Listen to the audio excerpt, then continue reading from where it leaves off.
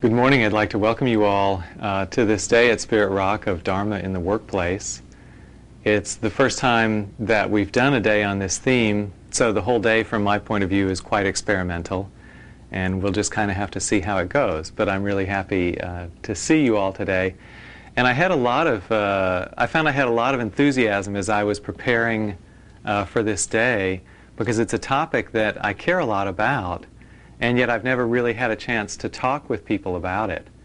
So I think this could be an interesting kind of opening day for me and hopefully for you all as well.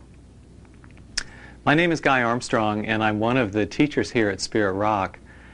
I also have had a background in various kinds of other work, some of them totally unconnected to Buddhism or Dharma practice, which I'll get into in a bit.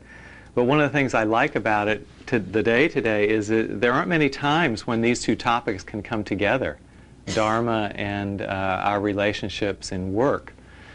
And sometimes I wonder if, they're sort of meant to be together at all. I was watching the televised proceedings on C-SPAN this week of the Senate Judiciary Committee.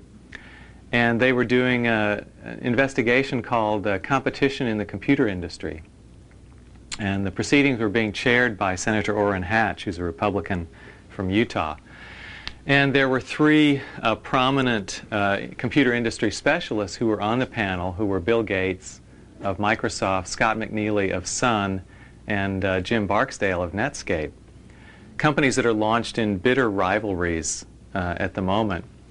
And basically the whole hearing was called to try and put more and more pressure on Microsoft. It's really the gist of the whole proceedings. There's a federal antitrust investigation going on concurrently with this. And so you sort of start to wonder if the concept of right speech and truth-telling has any place at all in our public forums, because the chairman of the committee, who's very anti-Microsoft, said with a very straight face, this proceeding today is not directed to be critical of any one company in particular. Yeah, right. And then Bill Gates, called upon to defend the business practices of Microsoft, replied with a very straight face, no, Microsoft does not have a monopoly in PC operating systems. Yeah, right.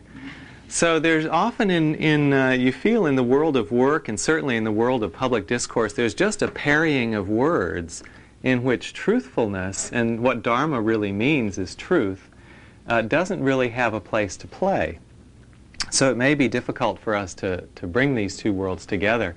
I also read a story recently in the Wall Street Journal about a number of entrepreneurs who had all made hundreds of millions of dollars in various startup ventures, again in the computer industry, saying that no, their interest in their work wasn't about the money. Not about the money. But then they quoted a venture capitalist who was connected to one of these startup firms who said, oh, well, yeah, the idea is, first we do an IPO so that the stock options, an initial public offering, so the stock options of all the employees become worth something, and they get rich. And then the next step is we aim to get bought out by a larger company, through a merger and acquisition, so they buy us and our stock goes up further, so we get a double pop. And yet, the heads of the companies are saying, no, this isn't about money. Excuse me.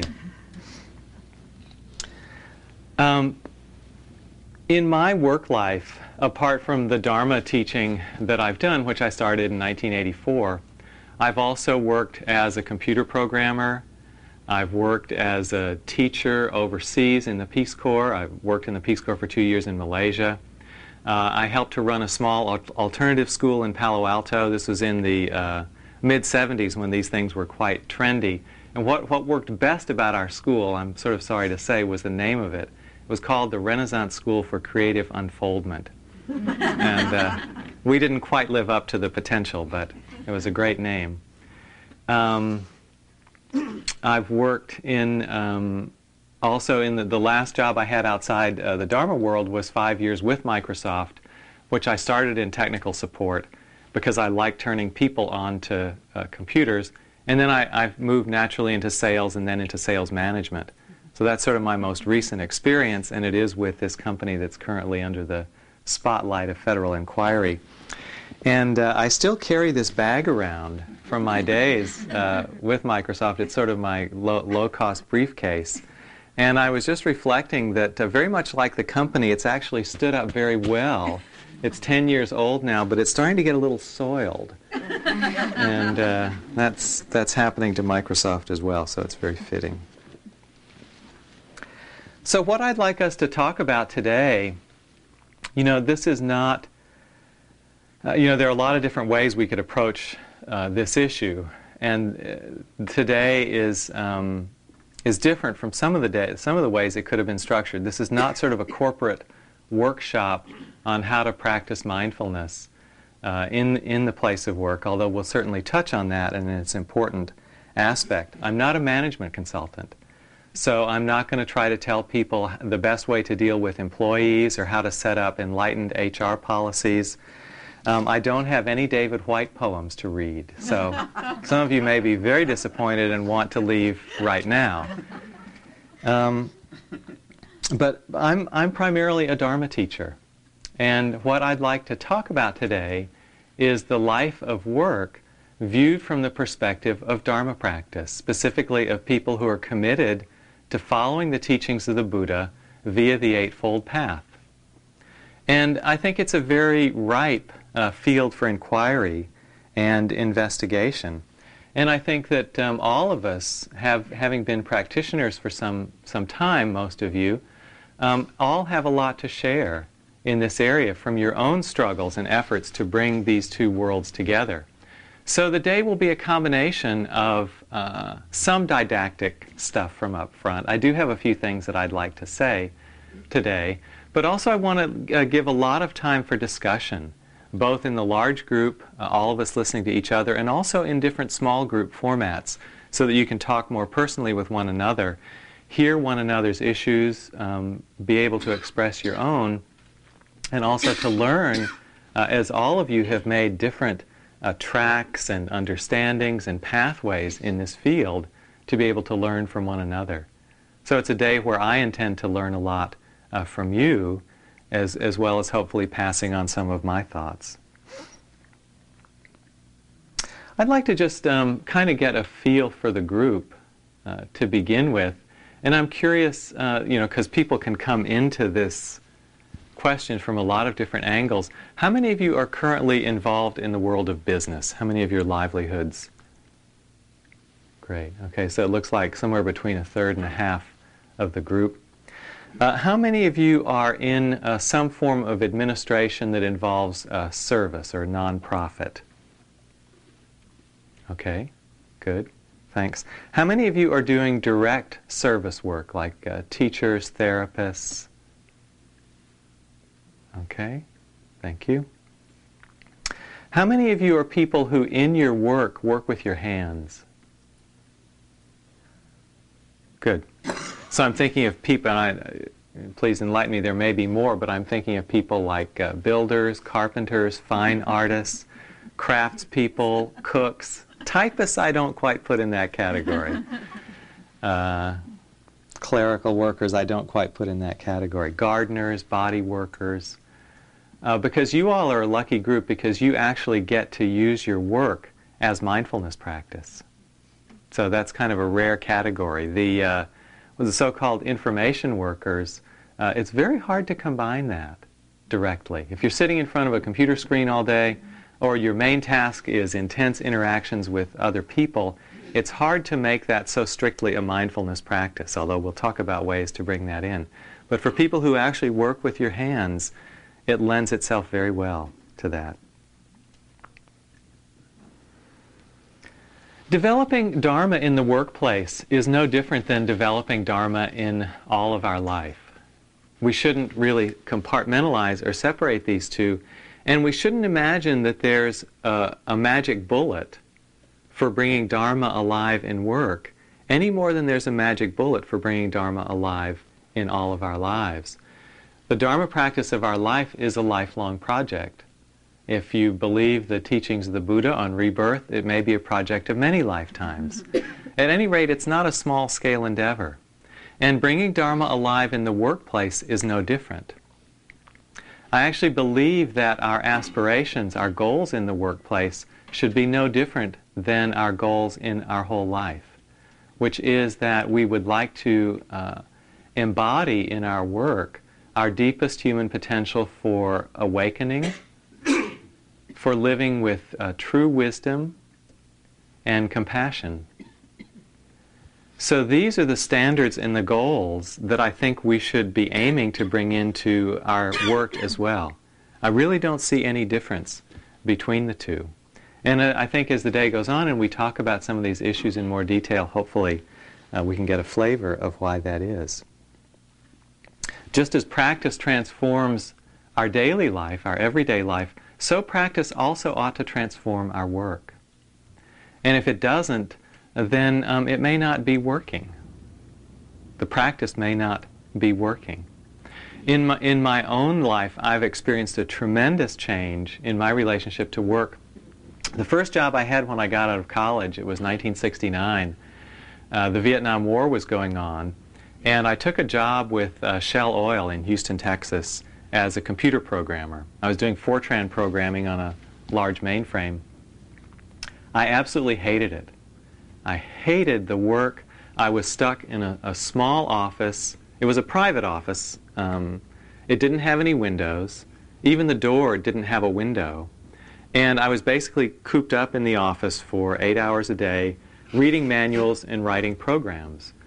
I didn't have a connection of, a heart connection with anyone else who worked there. I was starting to get interested in Buddhism and the whole field of psychology. And in Shell Oil in 1969, I couldn't find anybody else who was in Texas. I felt very isolated, and I was miserable. That was the beginning of my work career. I also felt that sort of midway in my, I guess, career life, I was working at Hewlett-Packard in California. And there I felt a lot more connection with people. I felt a lot more openness from the company. I was kind of in my hippie phase then, so I actually had very long hair and a beard. And I'd come to work in jeans. That was fine with HP. One day on Halloween, we dressed up in costumes, so I wore a business suit. It was my Halloween costume that year. And I felt like the bridges were starting to be made. When I worked at Microsoft, but one other thing I want to say about HP, I still felt overwhelmed and fearful in my work setting. I felt that the corporation was too large and too impersonal, and I was just lost within that, and I felt very much exposed and at risk. I now look back and see that mostly as a function of my own psychology at the time. And in my latest job with Microsoft, I felt that I had grown up enough that I was actually able to play a constructive role in the office of helping other people who felt threatened or vulnerable or at risk to at least be a sympathetic ear, a sympathetic shoulder. So in my own personal trajectory, I can see my situation go from being isolated, from being fearful, from feeling that I was overwhelmed, to feeling, I won't say in charge because it's too volatile a company, but feeling comfortable, feeling that I could provide some stability and provide an ear to other people in the organization. So that's just one way in which, as we mature as people, we have the opportunity to bring a different spirit to our work. And practice should aim at moving us along that kind of continuum. I'd also suggest that the workplace may be the richest area in which we can test our Dharma understanding and apply our Dharma understanding. You know, in our family, in our personal life, we have a lot of choice about who we're with, who we spend our time with. Not so much with our children, granted, but usually there's a lot of love there to begin with. But certainly with our choice of partners, with the friends that we spend our time with, and in some ways we can tailor that situation to suit our likes and dislikes a little better. In the workplace, those choices are taken away from us, and we can end up spending quite a lot of time with people we might never have wanted to walk through the same door with, much less hang out with for 8 hours a day. The workplace, I feel, for most of us today, is our primary community.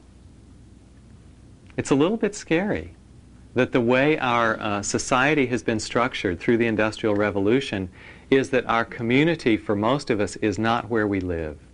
When you think about the way humans have grown up on this earth for the last million years, our community has been the people near whom we live, who have worked together with us to survive, who become part of our extended family, and that we share our whole lives with, usually from birth to death. With the Industrial Revolution, that has all changed. That kind of community has been killed away for most of us. But for most of us, the people that we spend more time with, the people that we hang out with, the people we interact with the most, are often the people at work. So then the real test of our Dharma practice is, can we bring our understanding and our kindness and our compassion into those relationships? And it's difficult because we don't have the element of choice there. The main thrust of our Dharma practice in our life or in our work is to take the self-centeredness out of our life.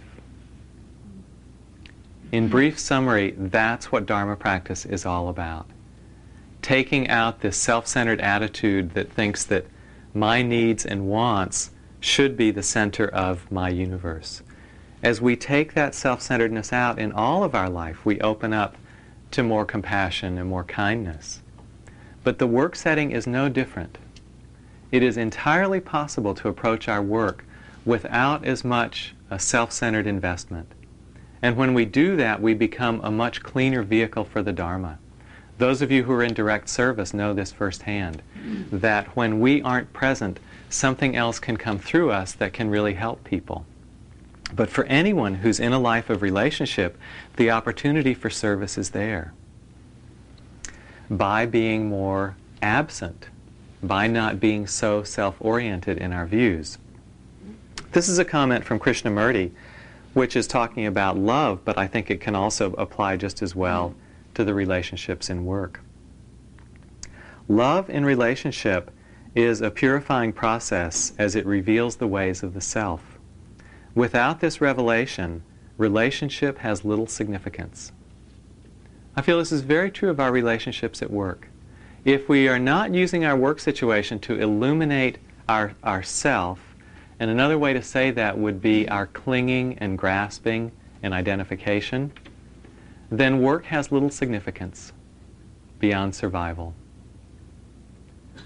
It's very important to begin to inquire in the work setting, what is it revealing of the ways in which I'm holding, of the ways in which I'm bound? The Buddha basically gave us the three main areas of the Eightfold Path in which to look at this question. So this is the way I'd like to structure the day today. The Buddha divided the Eightfold Path, this path to awakening, into the areas of ethical conduct, sometimes called virtue, of meditation, which involves the fields of effort, of concentration, and of mindfulness. And the third of the fields is wisdom, or understanding.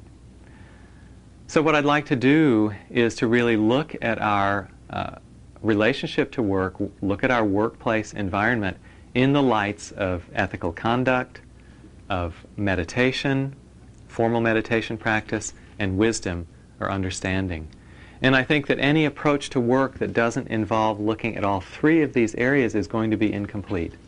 We really need to take a close look at all three of these as they impact our work. So the way I've basically structured the day is that I want to give a short talk on each of these three topics: virtue, meditation, and wisdom, as it applies to our life of work. After the talk, I'd like there to be some time for discussion in the large group, but then I have specific questions or areas that I think it might be helpful to investigate through small groups. So typically then after a talk, we'll break into smaller groups, maybe about 5 or 6, 7, for you all to share your understandings in those areas, then come back together and hear what's come out of the large group, in the large group. Then we'll put some sitting time in throughout the day so that we can all come to a greater stillness, greater depth, and that will allow these issues to have a deeper resonance for us. Okay, and I wonder if there are any questions or comments about the day so far. We'll get into all these areas in more detail, so if it's a specific area on mindfulness, for example, I'd ask you to hold that. But any questions about the basic themes? Mm-hmm. I have more of a comment. I haven't attended one of your sittings before, and I'm delighted to have an experience with someone that doesn't start from a psychology background and has come to the Dharma and has started from the technical world. Okay. So it's very interesting. Okay, thanks. Yeah, I feel a deep relationship between my love of science and my love of the Dharma, because I basically feel that what the Buddha put out was the science of happiness. He just laid out very clearly, if you want to be happy in a wise way, here are the steps to take to do it. It's empirically verifiable, and each of us is our own laboratory for doing that. Thanks. Any other comments, questions? Okay, then I'd like to begin the day actually with a period of sitting, hopefully to allow us all to settle in a bit. And this will be about a 30-minute period of sitting meditation. I'll give some brief instructions because the day is open to those who haven't had meditation background. Let me just ask, are there people here who haven't had meditation instruction at Spirit Rock before? Okay, that's great. So I will give meditation instruction through this period.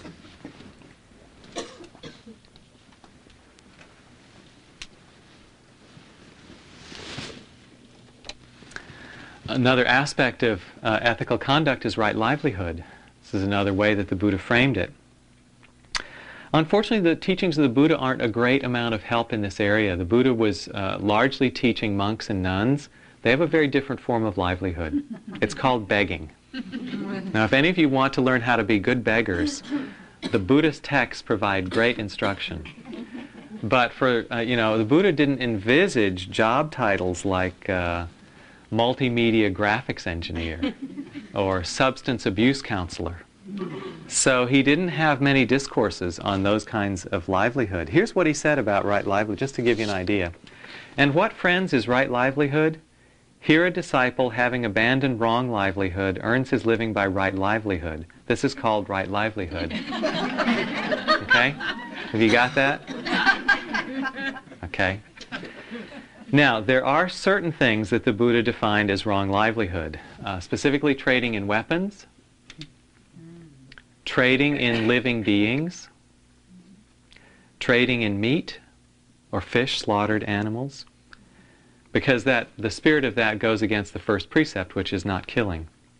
Trading in drugs and intoxicants, not pharmaceutical drugs, not medically alleviating drugs, but intoxicating drugs, and trading in poisons. Those are considered to be wrong forms of livelihood, or any livelihood that transgresses the precepts. So, I think for ourselves in the modern world, there are other issues about right livelihood. I think one of the big ones is this the right work for me? Is this the job that lets me flower as a Dharma practitioner and as a person? Is it a job that contributes to my unfolding? It's a big question. Does it contribute to the well-being of myself and others? Or is it taking away? Is it a job that's injuring my well-being and injuring the well-being of others? A question that comes in often for practitioners who are committed to the path of Dharma is, do I need to be involved in service work? Because a lot of jobs aren't directly in service work. When I was selling Microsoft software, I mean, for God's sake, what difference does it make if the customer ends up running Microsoft Word or WordPerfect, right? I'm not making anybody's life better. I'm carrying out the aims of a business whose aim is to make money. So, is it important for a Dharma practitioner to be involved in a job that's directly service-oriented? And I think that's a big question. I think it's a question each person has to answer personally. So I don't think there's a blanket answer. For myself, I found a service component in my life through going through different jobs. At one part of my life, I was doing part-time work as a computer consultant and part-time work as a Dharma teacher. Other times I've been full-time in one or another, a service job or a computing job. And that was the way that I've brought it in to my life, and that was okay for me. But it's a question I think everybody needs to look at for themselves, and I would recommend that people find a way to serve, even if it's not through their livelihood. But those are some of the things I thought we could discuss when we come back. Okay, that's basically all I wanted to say about the issue of ethical conduct. Any questions, comments, please? In the situation where you said you were glad you didn't intervene or didn't become a part of that, I'm wondering why. Well, I actually didn't know about the sexual component of it until months later. So mostly what I saw was a bad decision taking place. And I also realized that if I had tried to do anything about that bad decision, nothing would have come of it. You know, I would have created a lot of trouble for myself, and the outside situation wouldn't have changed at all. So my manager actually did sort of hurl himself at that wall and created a lot of enemies among the people who were supporting that decision. He ended up leaving the company under a cloud. And because I'm not mentioning any names, I'll tell you he left behind 10,000 options in Microsoft stock. But today, I just did the calculation yesterday because I was kind of curious, would be worth $28 million. That's right. I'll tell him that next time I see him. Spirit Rock says don't worry about it. Yes? When you were talking about how sometimes we don't intervene out of our own timidity, what I've noticed is that we have that anxiety, we don't intervene, and later what happens is when things escalate or they continue, we're so enraged when we do intervene, we do it blaming and with the charge. So that's hard to remember, though, when you're faced with the fear. Yes, no, it's a good point. Often when the thing first comes up, also it may look like a smaller thing at that point, and we think, oh, well, I can let this go by. But we accumulate a charge around it, and then when it does get to be a bigger thing, which most problems do if they're not dealt with, then our charge is bigger and the whole stakes are bigger. That's a really good point. Thank you. Yes? You talk about service, making that choice, and with respect to being engaged Buddhist, Yes. isn't that a choice? I mean, isn't, one of the choices either sitting in the monastery and, meditating, and the other one is engaging and getting out in the streets and, by practicing business, participating, really showing that Buddhism and the 8 points can be practiced in an environment of greed and everything else? Oh, I think definitely. I definitely believe that the work world, the business world particularly, needs more examples of spiritual business, for example. So I think it does make a difference, and it can be a service component of a business job, definitely. And I think finding that service component in a business job is an important thing for a practitioner to do. But can't that be by the person's individual integrity and just having that quality and people looking up to him, knowing that he's doing that? Yes. I definitely think it can. And I also think that most businesses, certainly publicly owned businesses, their bottom line commitment is to making a profit for the shareholders. So you could say the overt or stated aim of the organization is not necessarily along service goals. And as a person working with the organization and committed to the organization, one of our goals is certainly not an explicit service goal. It's to help the company make more money. So there I see there's a blend. I think it's important in that situation to respect the company's orientation, but also to find our own service meaning within that. But I'm talking about the individual. Mm-hmm. I mean, as the individual, the leader of the company, being able to have that ability to engage people that they come in with in a day-to-day business. Doesn't that provide a great service? Yes, I think it does. I think an individual at any level, whether it's a CEO or, the person at the very bottom of the hierarchy, can manifest that integrity and the commitment to ethics and so forth that makes a very strong statement in the world and is an important statement. Yes? I think one has to be careful when you start talking about profit for shareholders or stakeholders, because that becomes kind of political economics rather than substance. Nothing wrong in making a profit for shareholders, especially if it provides hundreds and thousands of people with right livelihood. I'm not putting it down. Yeah, well, there's a tilt there, but I was hearing. I don't feel bad about that at all. I don't feel opposed to the basic capitalistic direction of our society or companies making a profit. As you say, it provides many benefits to workers and their families, and there are ripple effects. At one point, my company was moving, my division of Hewlett-Packard was moving up to Oregon, and I was invited to make the move up there. One of the statistics that they said at the time, I don't know if it's true, is that every job that they brought to the town of Corvallis in Oregon would create 5 other jobs in that economy. So that's terrific. So, one of the questions that is, we tend to always look at service as being the externalization or the form of how we spend our time or what we actually do. But at least for me, I found that in many years in business and attempting to find ways to have a spiritual practice in business, service actually comes from an internal process. Yep. Of how to address the conflicts and the paradoxes, and how to come to some form of peace inside oneself, and then transmute the patterns that are in the mass consciousness is actually where the service occurs, rather than looking like one is actually doing something that is of service, but maybe doing it in a relatively unconscious way. So certainly true. Yeah. There are lots of people in so-called service jobs who may be doing more harm than good. I'm reminded of a book I just read called Angela's Ashes. I don't know if any of you have read that. I thought it was a fantastic book.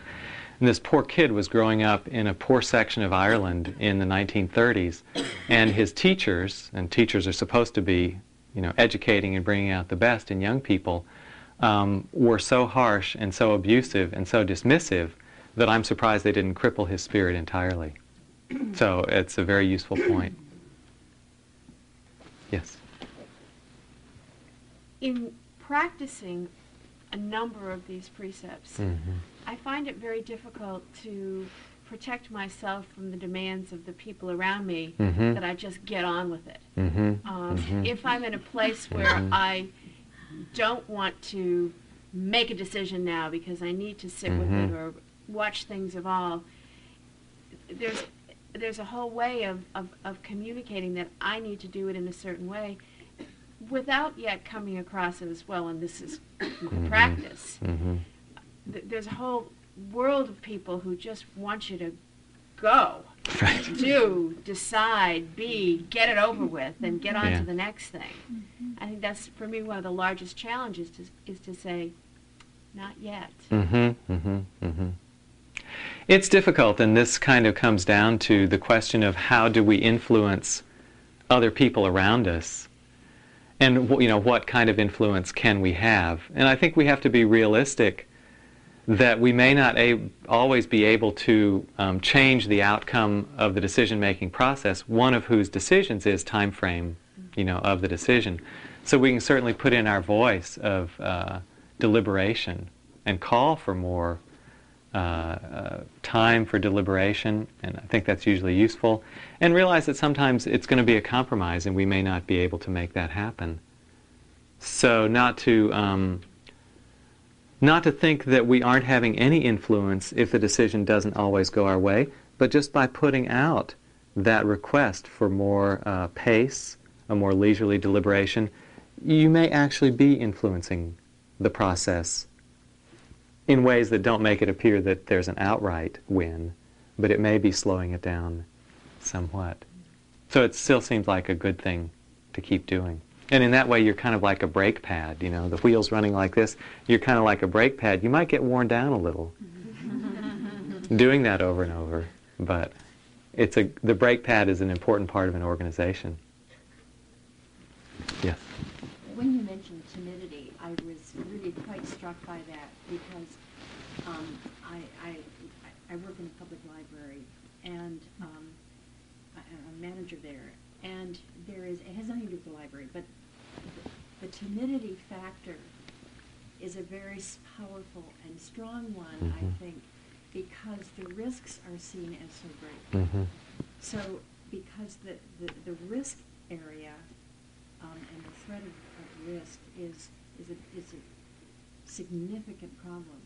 Timidity just comes to play much too often, and courage doesn't blossom as we wish it could. There's a lot of inertia also in the status quo.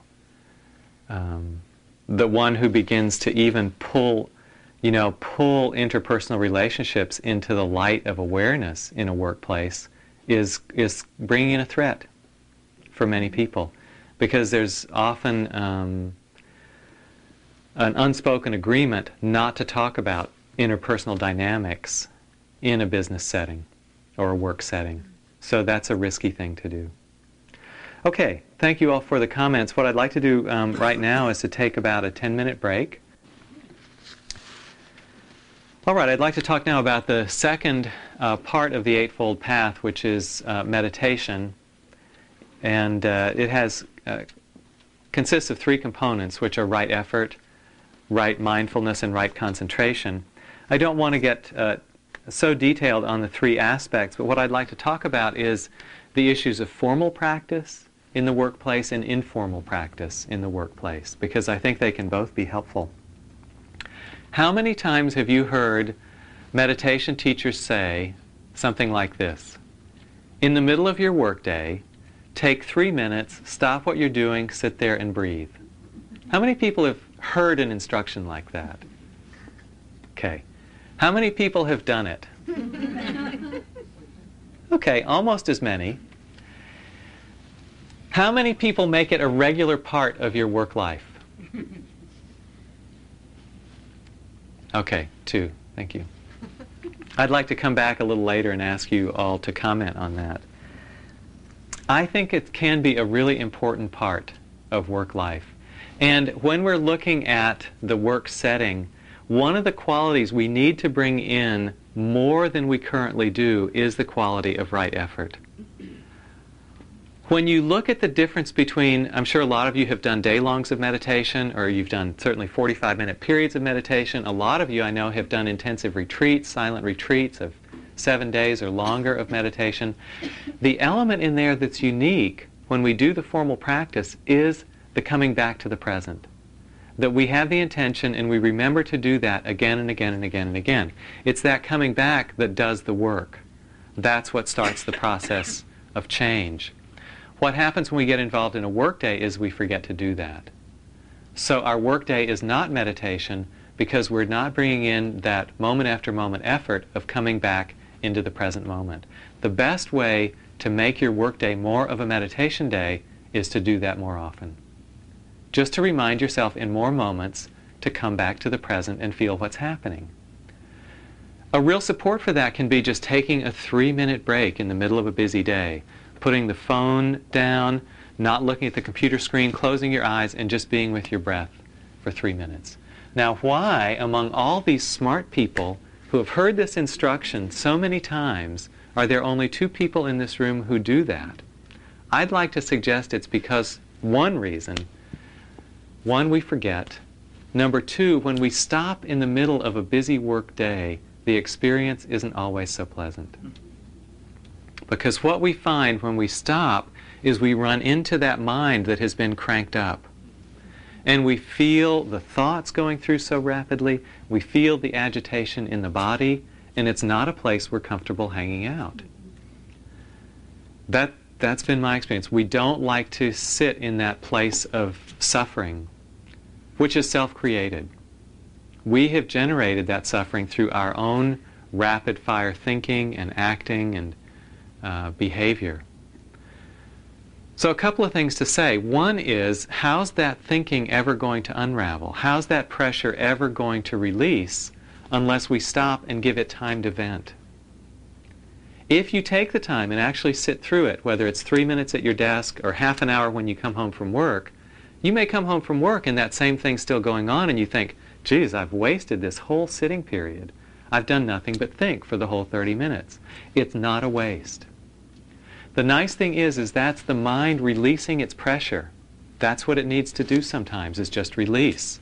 So the beautiful thing about taking that time when you come home from work is then you can go into the evening and some of the steam has been let out.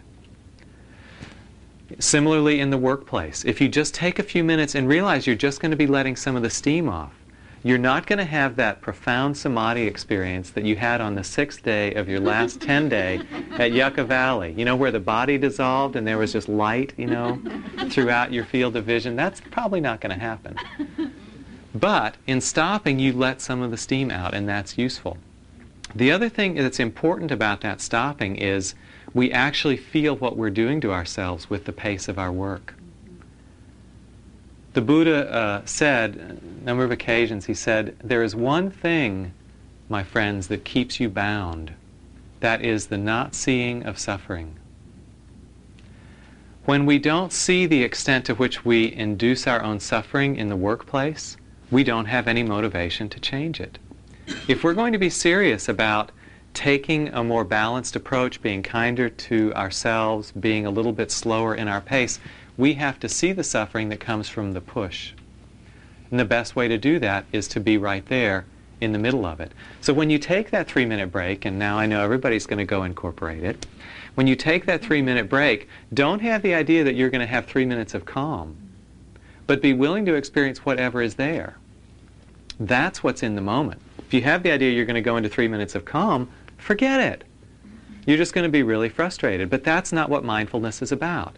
Mindfulness is not about having my 3 minutes of calm. Mindfulness is about feeling what's real.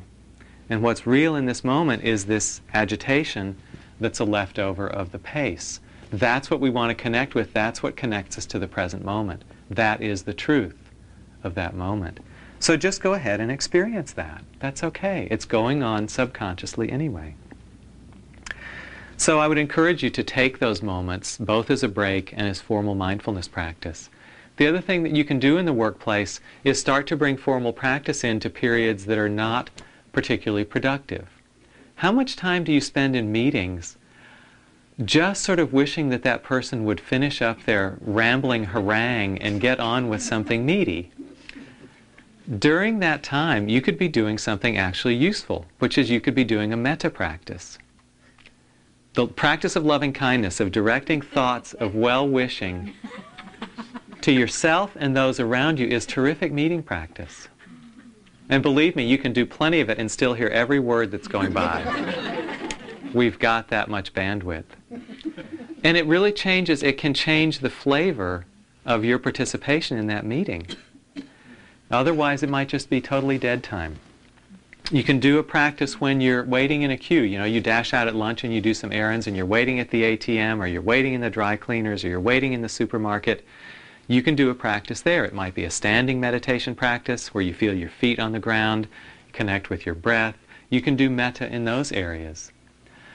For a long time, I had a long commute when I was working at Microsoft. I had about an hour and a quarter commute each way to work. When I was a sales rep, it wasn't such a bad deal because I'd be out at clients during the day. But when I was a manager and had to be in the office more, I had to be at the same place every day. It was a long drive. For a long time, I tried doing mindfulness practice in my driving. I wasn't very good at it. You know, I couldn't really, for some reason, keep my attention on my arms or keep with my breath. But what I found I could do much better was metta practice. The loving kindness practice of sending these wishes to people around me, because I found that in the Bay Area there were always people around me, no matter where I went. And so ordinarily I'd be bugged by the guy in front of me who's going too slow, or the guy behind me who wants to go too fast. One of the things I noticed is in any driving situation I found myself, I was the only person who wanted to go the right speed. Everybody else was too fast or too slow. And the right speed for me is about 10 miles over the posted speed limit. But I was the only person who was at that speed.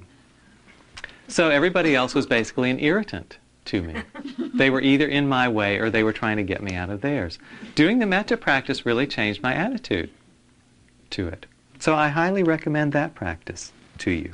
When you have to go for a walk, you're walking from your office down to the photocopier. You could take that as the one time a day you do walking meditation. Don't try to do walking meditation everywhere you go. That you're not going to enjoy it enough to do that. But pick one path that you traverse over and over again and just say to yourself, when I do this path, I'm going to do walking meditation. And that means you just experience the feeling in your feet and legs as you walk. That's going to be your project during that time. So just to find little ways to bring in the practice in the work situation just brings in more reminders of the life of Dharma and brings that little bit more calm and attention to our experience. But I feel by far the vaster field of practice in work is in the area of relationships, and probably the more important area in work. Relationships to others and relationships within ourselves. And basically what normally happens in the workplace is that some communication, whether it's a phone call or a meeting with a colleague or something a client says or whatever, triggers off reactions in us. And these reactions are often difficult for us to be with. It might be a sense of fear, might be a sense of feeling belittled or embarrassed. It might be a sense of anger.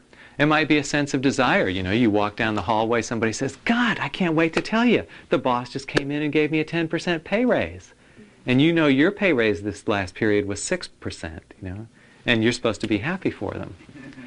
So desire, you know, might stimulate wanting a pay raise yourself, whatever. These qualities are an equal part of the meditational work and probably the more profound part of our meditational work in the work setting.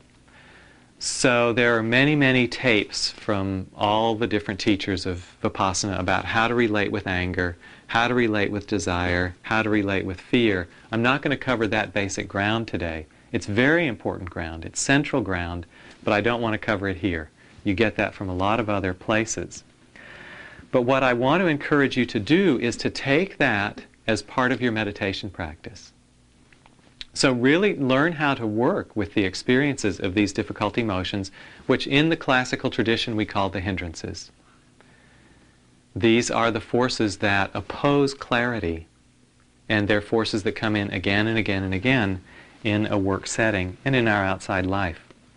So really kind of a question is, do we have the courage again to be with these states of mind? It's difficult to be with the agitation of the fast pace, perhaps the restlessness of that. It's also difficult to be with these states. And I want to encourage the development in this area of what we might call courage, which is the willingness to feel them. That's all it starts with, is just the willingness to feel them. Or what Chogyam Trungpa, the Tibetan teacher, called fearlessness. So I'd like to read you about a little bit from Trungpa. This is a book called Shambhala, The Sacred Path of the Warrior, on relating with fear and fearlessness. Fear has to be acknowledged. We have to realize our fear and reconcile ourselves with fear. We should look at how we move, how we talk, how we conduct ourselves, how we chew our nails, how we sometimes put our hands in our pockets uselessly. Then we will find something out about how fear is expressed in the form of restlessness. We must face the fact that fear is lurking in our lives, always, in everything we do. On the other hand, acknowledging fear is not a cause for depression or discouragement. Because we possess such fear, we also are potentially entitled to experience fearlessness. True fearlessness is not the reduction of fear, but going beyond fear. Unfortunately, in the English language, we don't have one word that means that.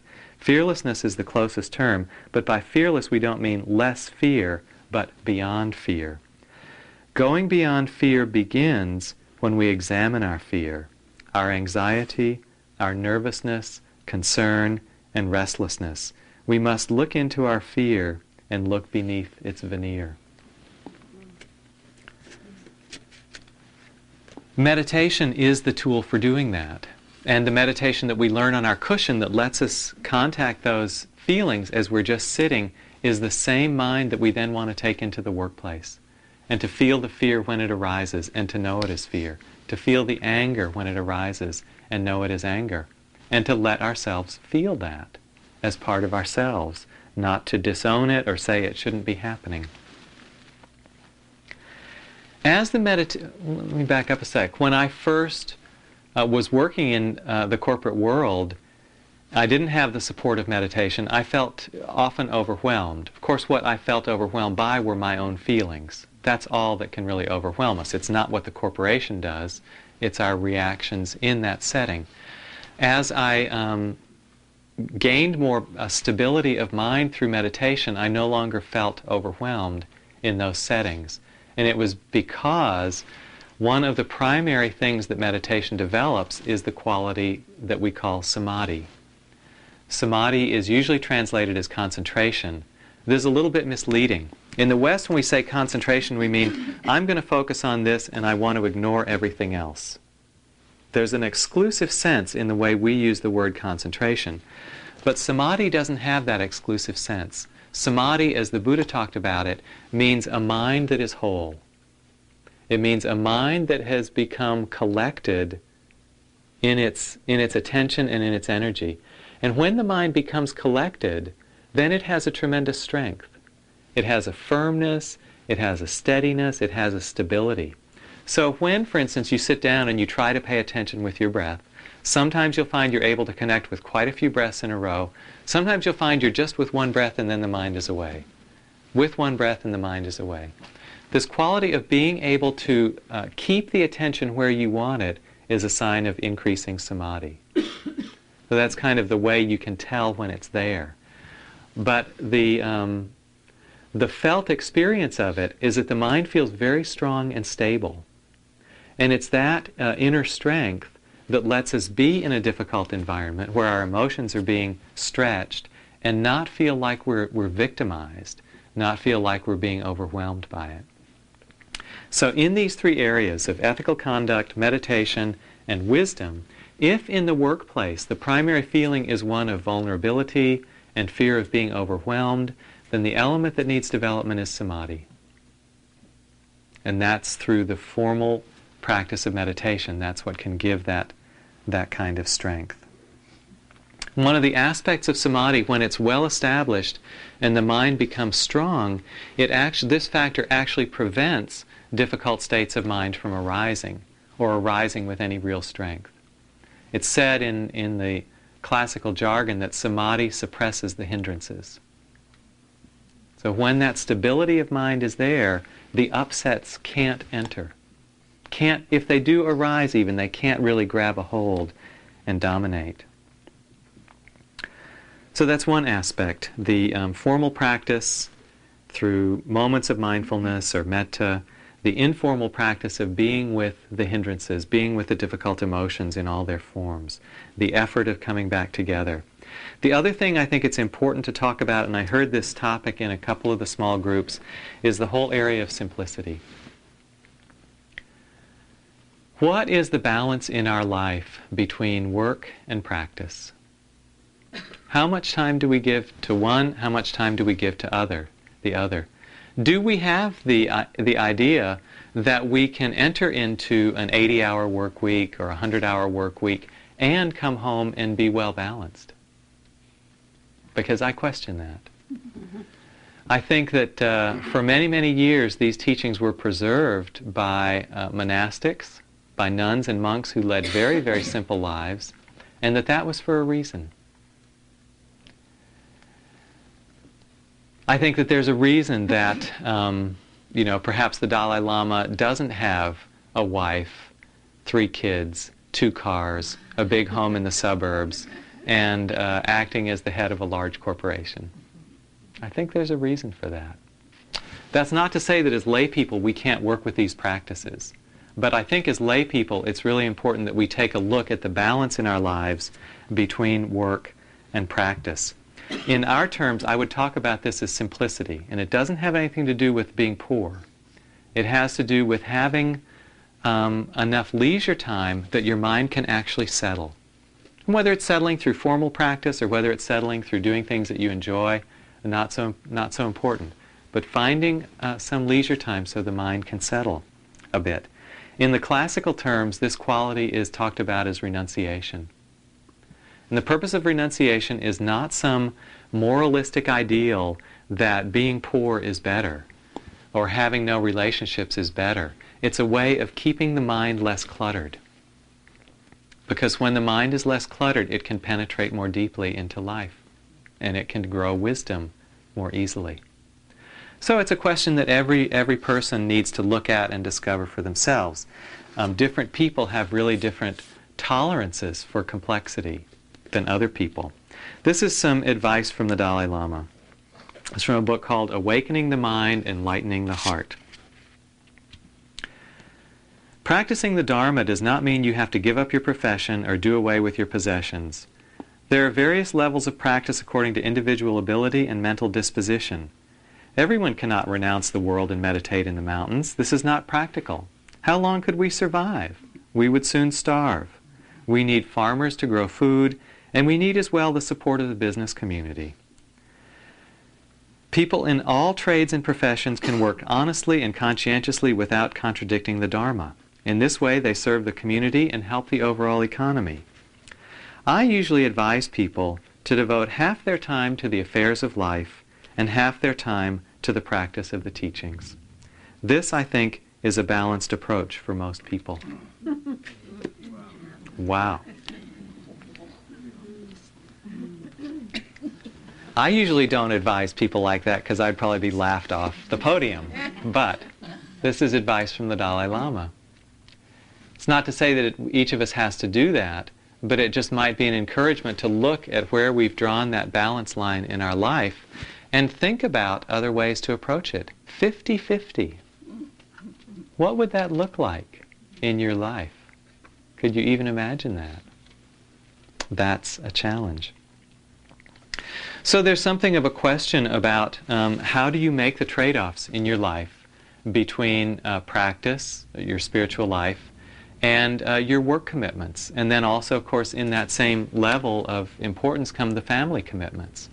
How do you balance those three?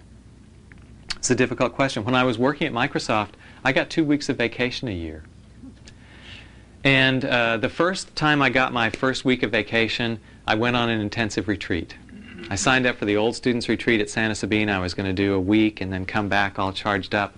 I got about 3 days into it, and I realized that after that pressured life I'd been living, for about the past year, I didn't want a bunch of bells telling me what I had to do that day either. And just going through this very demanding schedule with all these people around and queuing up for food, it was not what I wanted. I put my retreat practice aside for 5 years. And I'm a retreat junkie. I'm a big-time retreat junkie. I love life in retreat. I've spent probably 3 years of my life in retreat over different times. I put it aside for 5 years because it wasn't what I wanted in my 2 weeks of vacation a year. So one of the ways we can make this balance is by doing work for a while, really full on, and then doing Dharma for a while, more full on, or moving into a less work, more Dharma kind of balance. So it's not we have to establish this 50-50 balance today, but to give some thought to how in our life we can find ways to bring in the Dharma practice more, ways to bring that balance about.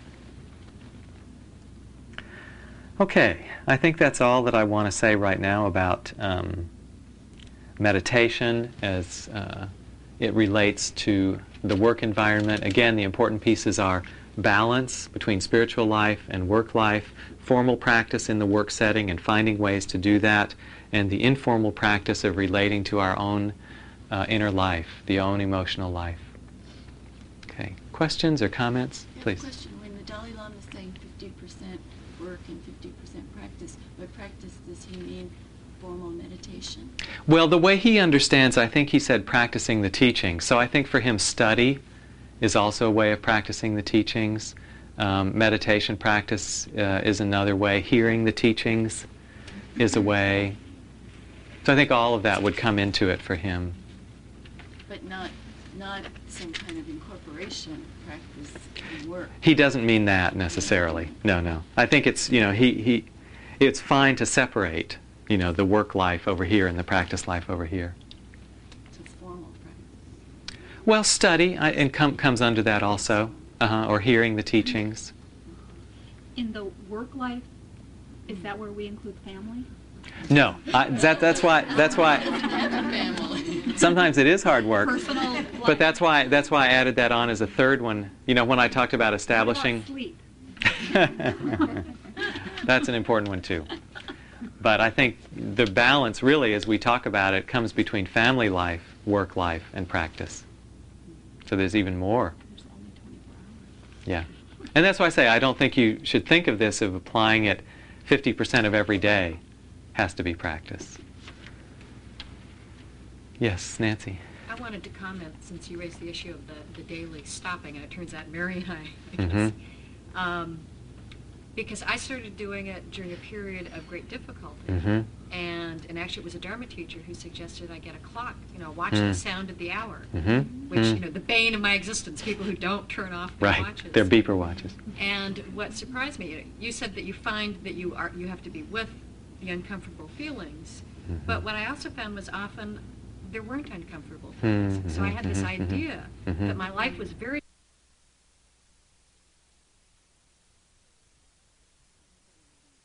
So I think what we're going to do is skip the small discussion groups on this topic of meditation, the formal meditation. I don't know how much there is to say about that anyway, and spend just a few more minutes on that topic in the large group. And one of the things that I wanted to say is for people who work with your hands, you can actually use virtually all of your work time as formal meditation practice. And the way to do that is just keep your attention in touch with the sensations in your body as you're working.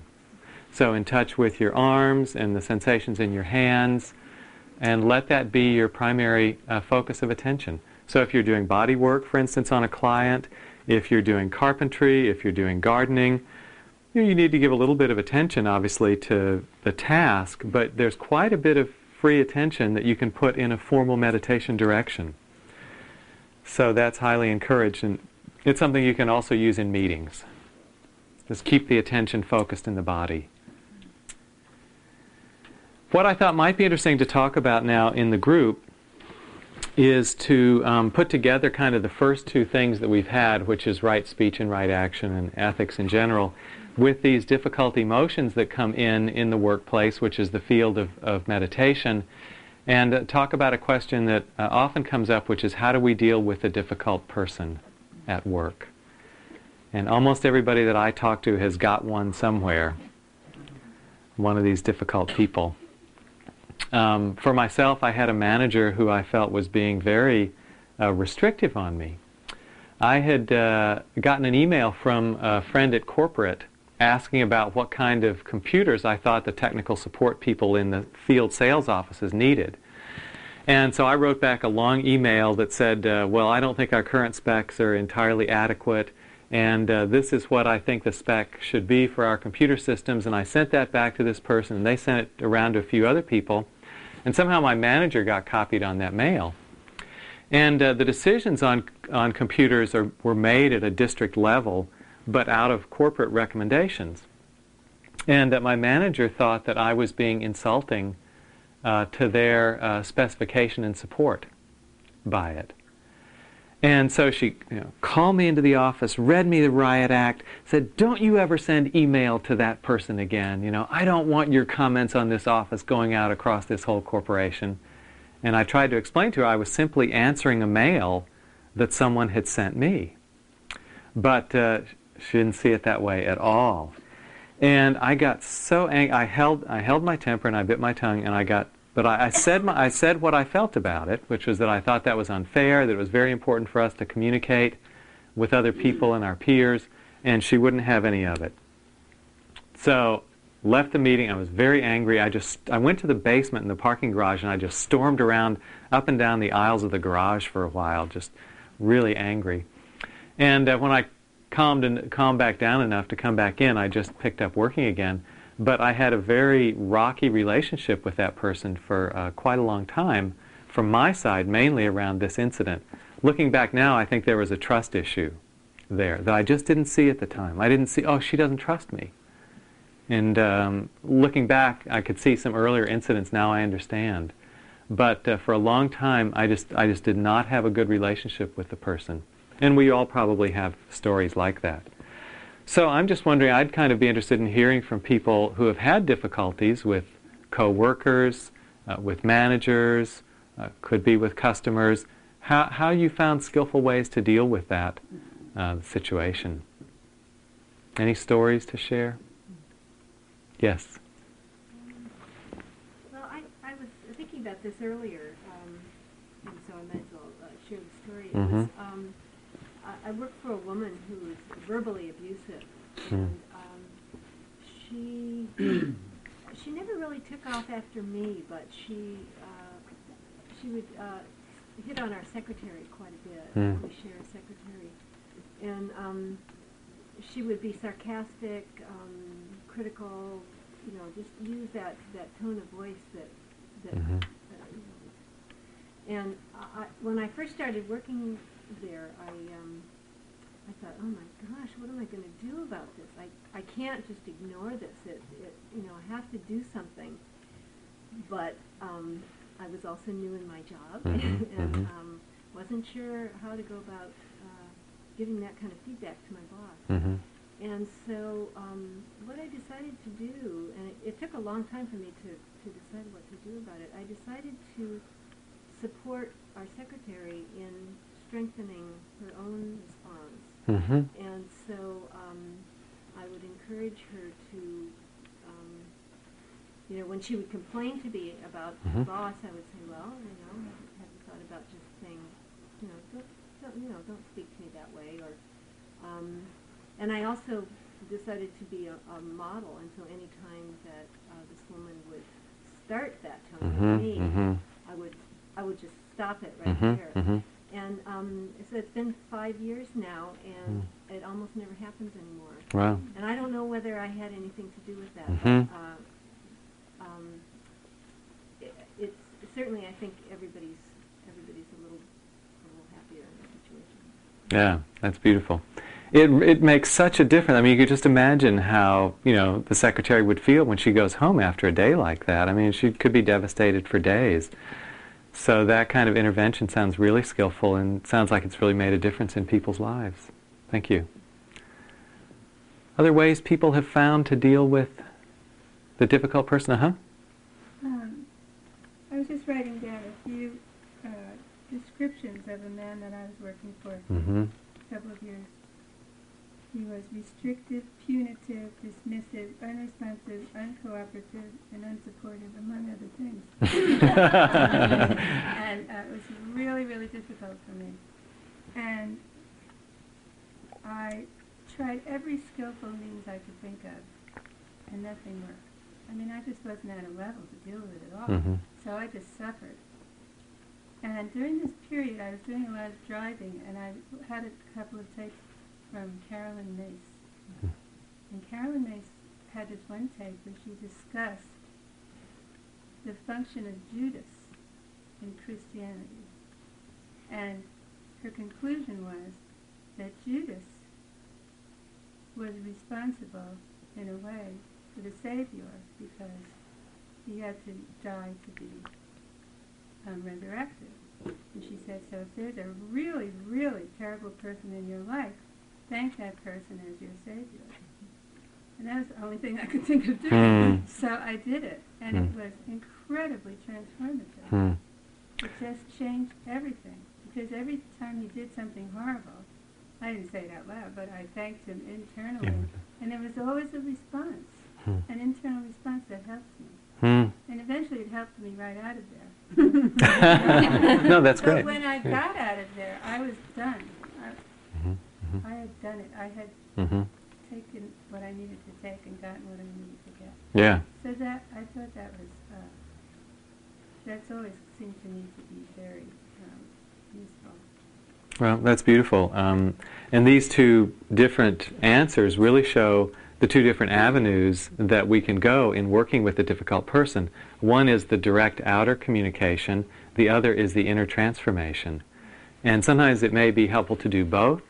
Sometimes there may only be one that's open to us. There are sometimes, I think there are some difficult people in the work situation you just can't talk to. That's been my experience. And to try to would only compound the problem. So then if that avenue is closed, then the inner transformation is the only one.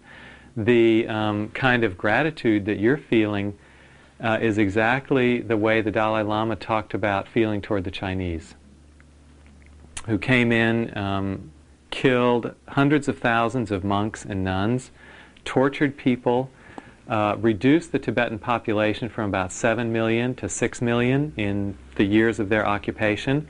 And the Dalai Lama says something like, we need to be grateful to our enemy, and he used that word, it's a strong word, because they teach us patience. He said, how else would I have learned patience if it hadn't been for the presence of my enemy?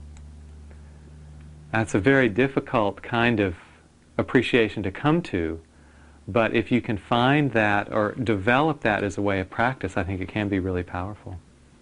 Thank you. Mm-hmm. There's another situation where you don't necessarily have to deal with it alone. Mm-hmm, I had a new manager at a time when I was very depleted, and she was the opposite of help because she didn't know diddly.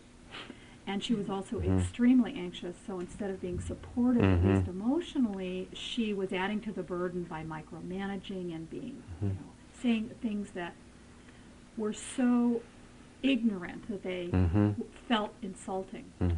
And luckily, I had one other person that I could go to. I was in very bad shape emotionally, kind of in combination of, my work situation and that person. And I had somebody that I could tell the truth to. And I really felt psychologically that this was character stuff with this person, and I saw absolutely no chance for help. But the good news is we had a healthy person that I could talk to, and he did research kind of amongst all the people that were working for this person and found that my feelings were universal. And what is amazing is that I was dead wrong about this person's ability to change. That she was tasked with talking with all of us about what our needs were. And I was pleased that I could tell her the truth compassionately. And this woman meets all my needs now. Wow. And I really, it's like a miracle to me.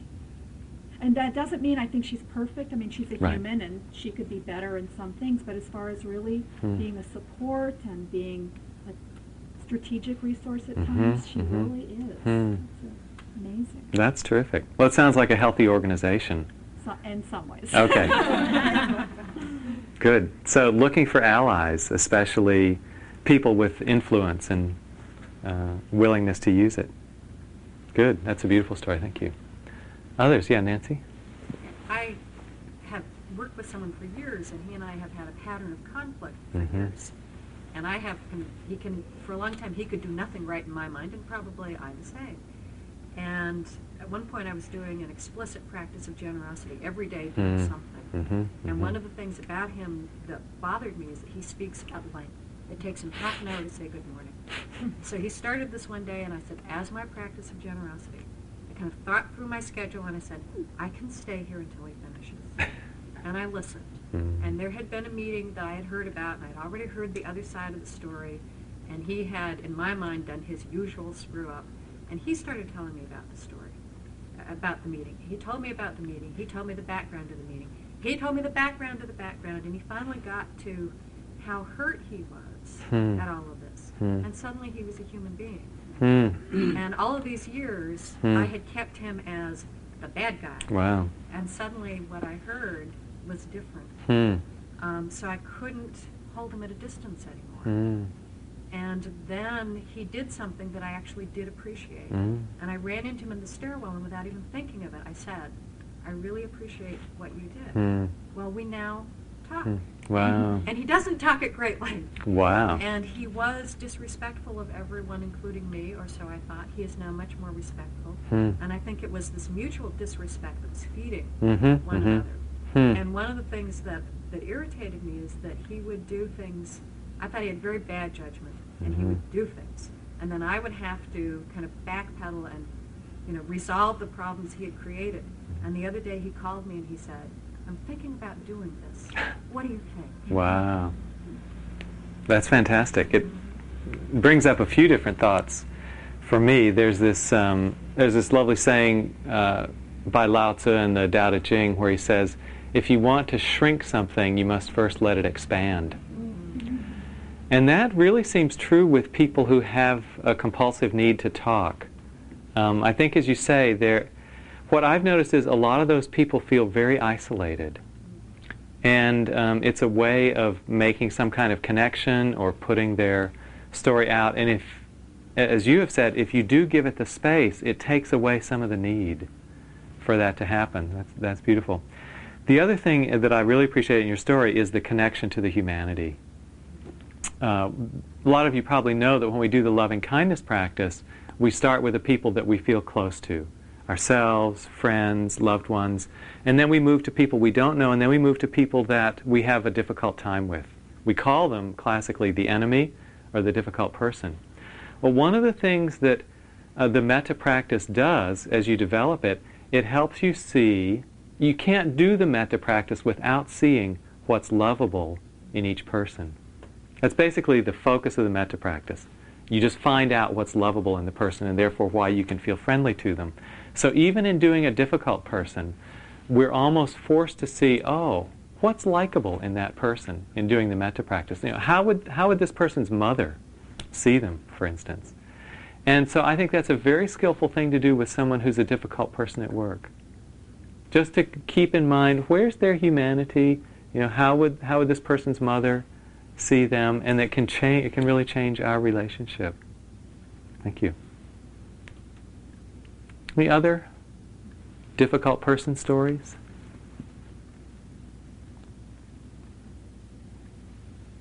Okay, well those were all really terrific. They all illustrated something different, and the movement within each one was it's actually inspiring. So thank you. How long did this take? The conflict? No, the whole episode, the whole situation, until it started to change. Well, it was over a period of months from when that first conversation where I really listened to him. That's cool. Okay, so I thought I would talk now a bit about the third area of the Eightfold Path, which is wisdom in the work situation. And then we will move into some group discussion and then small discussion groups. There are two aspects of wisdom in the Buddha's teachings. The first is right view, or sometimes called right understanding. And the second is right intention, or motivation, or aspiration. It's like the attitude underlying our actions. Why do we do the actions we do? So I think that first it would be appropriate to talk about right intention in relation to our work. And it poses the basic question, why do we work? Why do we work? And I think it's really important that intention in us be understood clearly, because it's really the background for everything we do in work. In the teachings of the Buddha, this quality of intention or motivation is so important because it is the seed of karma. When the intention is wholesome, then it's said the action that comes from it is wholesome, and the results of a wholesome action are wholesome in our lives. So if we can set our intention straight in the beginning with an action, then it unfolds in a wholesome way, and the fruits of that action come back to us in a wholesome way. So this really is the nub of it. Tibetans have a saying that everything rests on the tip of motivation. This is true in work as well. But before we answer that question, I just want to back up one more time and look at why do we practice. So to get sort of a fundamental direction in our life of motivation. And there's this lovely saying of the Buddha's that you've probably all heard, where he says, not to harm others, to help others if you can, and to purify the mind. This is the teaching of all the Buddhas. Not to harm, but to help, and to purify our own minds. This is the teaching of all the Buddhas. I really think of this as forming the basic aspiration or direction of Dharma practice. These three aspects. So when I think about right intention as it applies to work, I connect these three areas to it. Not to harm, to help if we can, and to use work to purify our own hearts. So some of the motivations that come to mind that fit in this wise intention. First of all is to provide the requisites for ourselves and our families. That's part of helping ourselves and our families. And the requisites in the Buddhist sense are very clearly defined. They are food, clothing, shelter, and medicine. These are the four things that the community of monks and nuns was always supposed to have access to, always said to need access to. Food, clothing, shelter, and medicine. Those are wholesome motivations. The motivation might be simply because we enjoy the work. You know, it lets us use our talents, and we have fun doing that. That's a wholesome motivation. It might be directly because we think we can benefit others or benefit the world through our work. So this attitude of non-harming and the attitude of helping.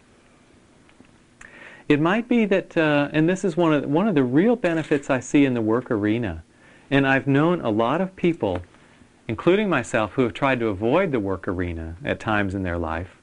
Sometimes I see people avoiding the arena of work for many, many years because the conflicts that they feel around it are too severe. But I feel what people miss out on when they do that is the chance to develop confidence. Confidence and self-esteem. So I think the workplace is actually a great ground for developing this trust in ourselves. And confidence is sometimes talked about in Buddhist terms with the word confidence, sometimes in the word trust, sometimes in the word faith. And I think all those qualities come to play from developing ourselves through work. So I think it can be an area where we honestly develop a deeper faith in life and a deeper faith in ourselves. And faith is then what really allows for surrender.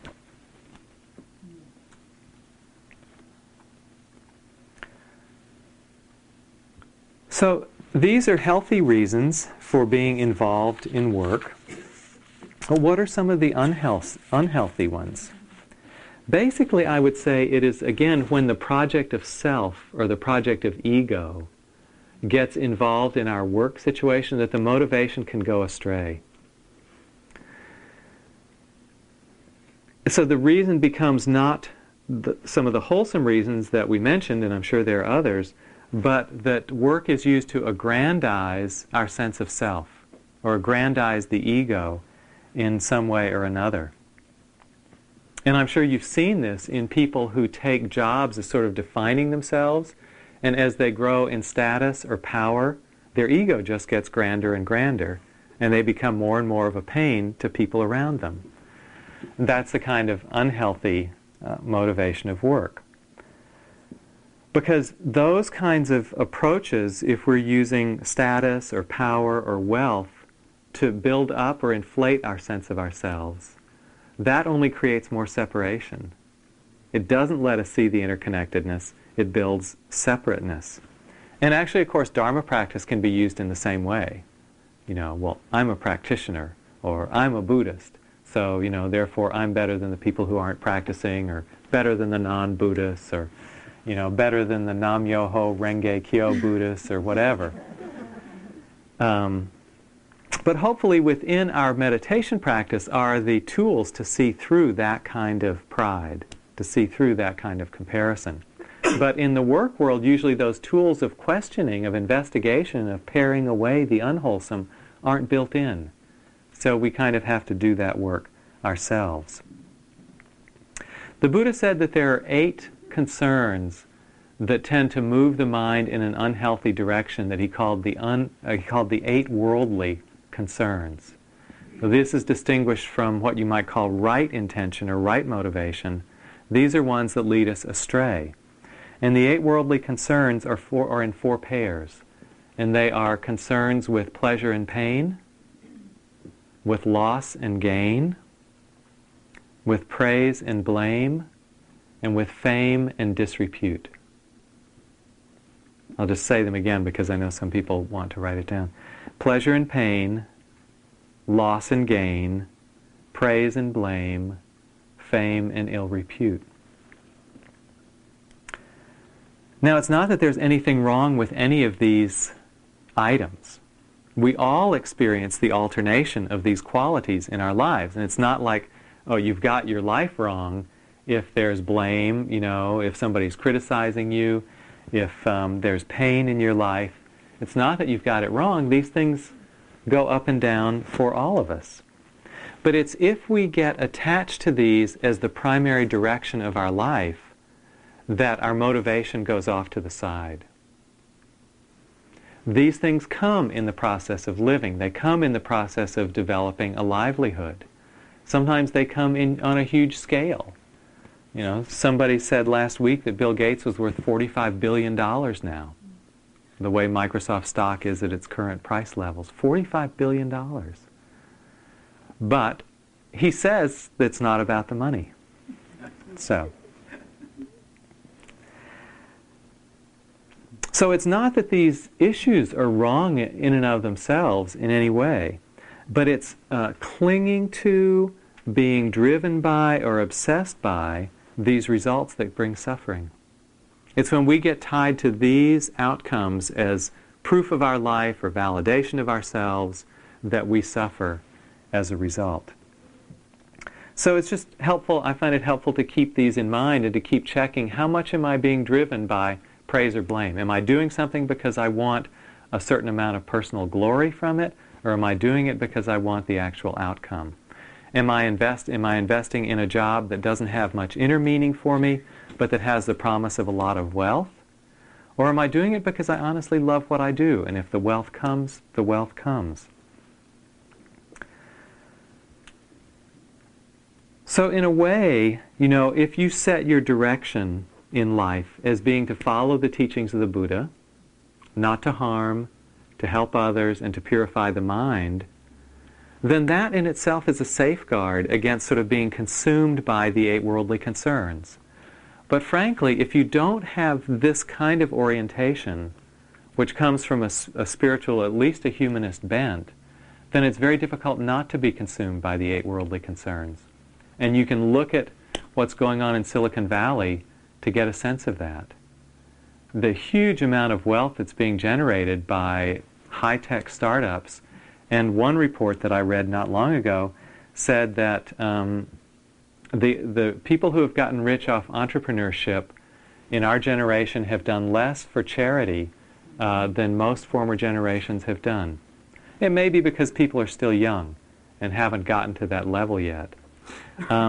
Yet there seems to be a lot, as I've seen it in Silicon Valley, of wealth for the sake of wealth, for the sake of huge houses and multiple cars and private jets that go beyond what is needed. So in a way, having a Dharma orientation while living in the world means, and this is kind of a trite phrase, it means being in the world but not of it. Because the world is basically fabricated, the societal mainstream is basically fabricated out of these concerns. So to be at work and at play in the world and not be dominated by these concerns is a different strategy. And letting go of these is essentially letting go of clinging to ego. If our work really is to reduce the element of self and self-concern in our life, in our livelihood, then the 8 worldly concerns are what draw us in again and again to the constellation of self in the work world. So they're very useful pointers for keeping our motivation pure and direct. And again, it's a lifetime practice. It's not something that we do overnight, but our motivation purifies just like all the other spokes of the Eightfold Path purify over practice. Just as our mindfulness purifies, just as our wisdom purifies, just as our ethics purify, so also our motivation and intention purify as our Dharma practice develops. Okay, there's one other aspect of wisdom which is right view that I also wanted to mention, and I think there's kind of an attitude that I tried to carry, and I've heard it expressed a lot today, that in the work setting, people are more important than organizational ends.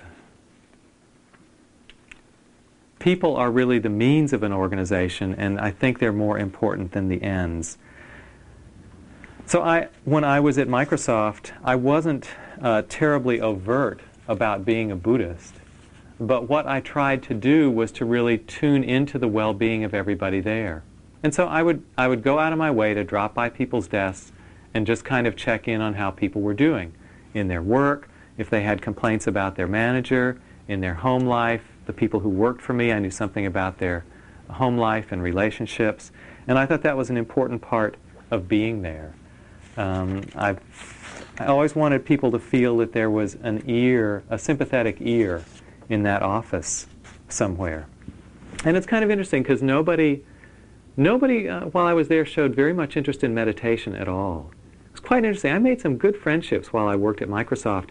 And at most, I think I got 2 people to come to a Monday night one night when Jack was talking. And that was about it.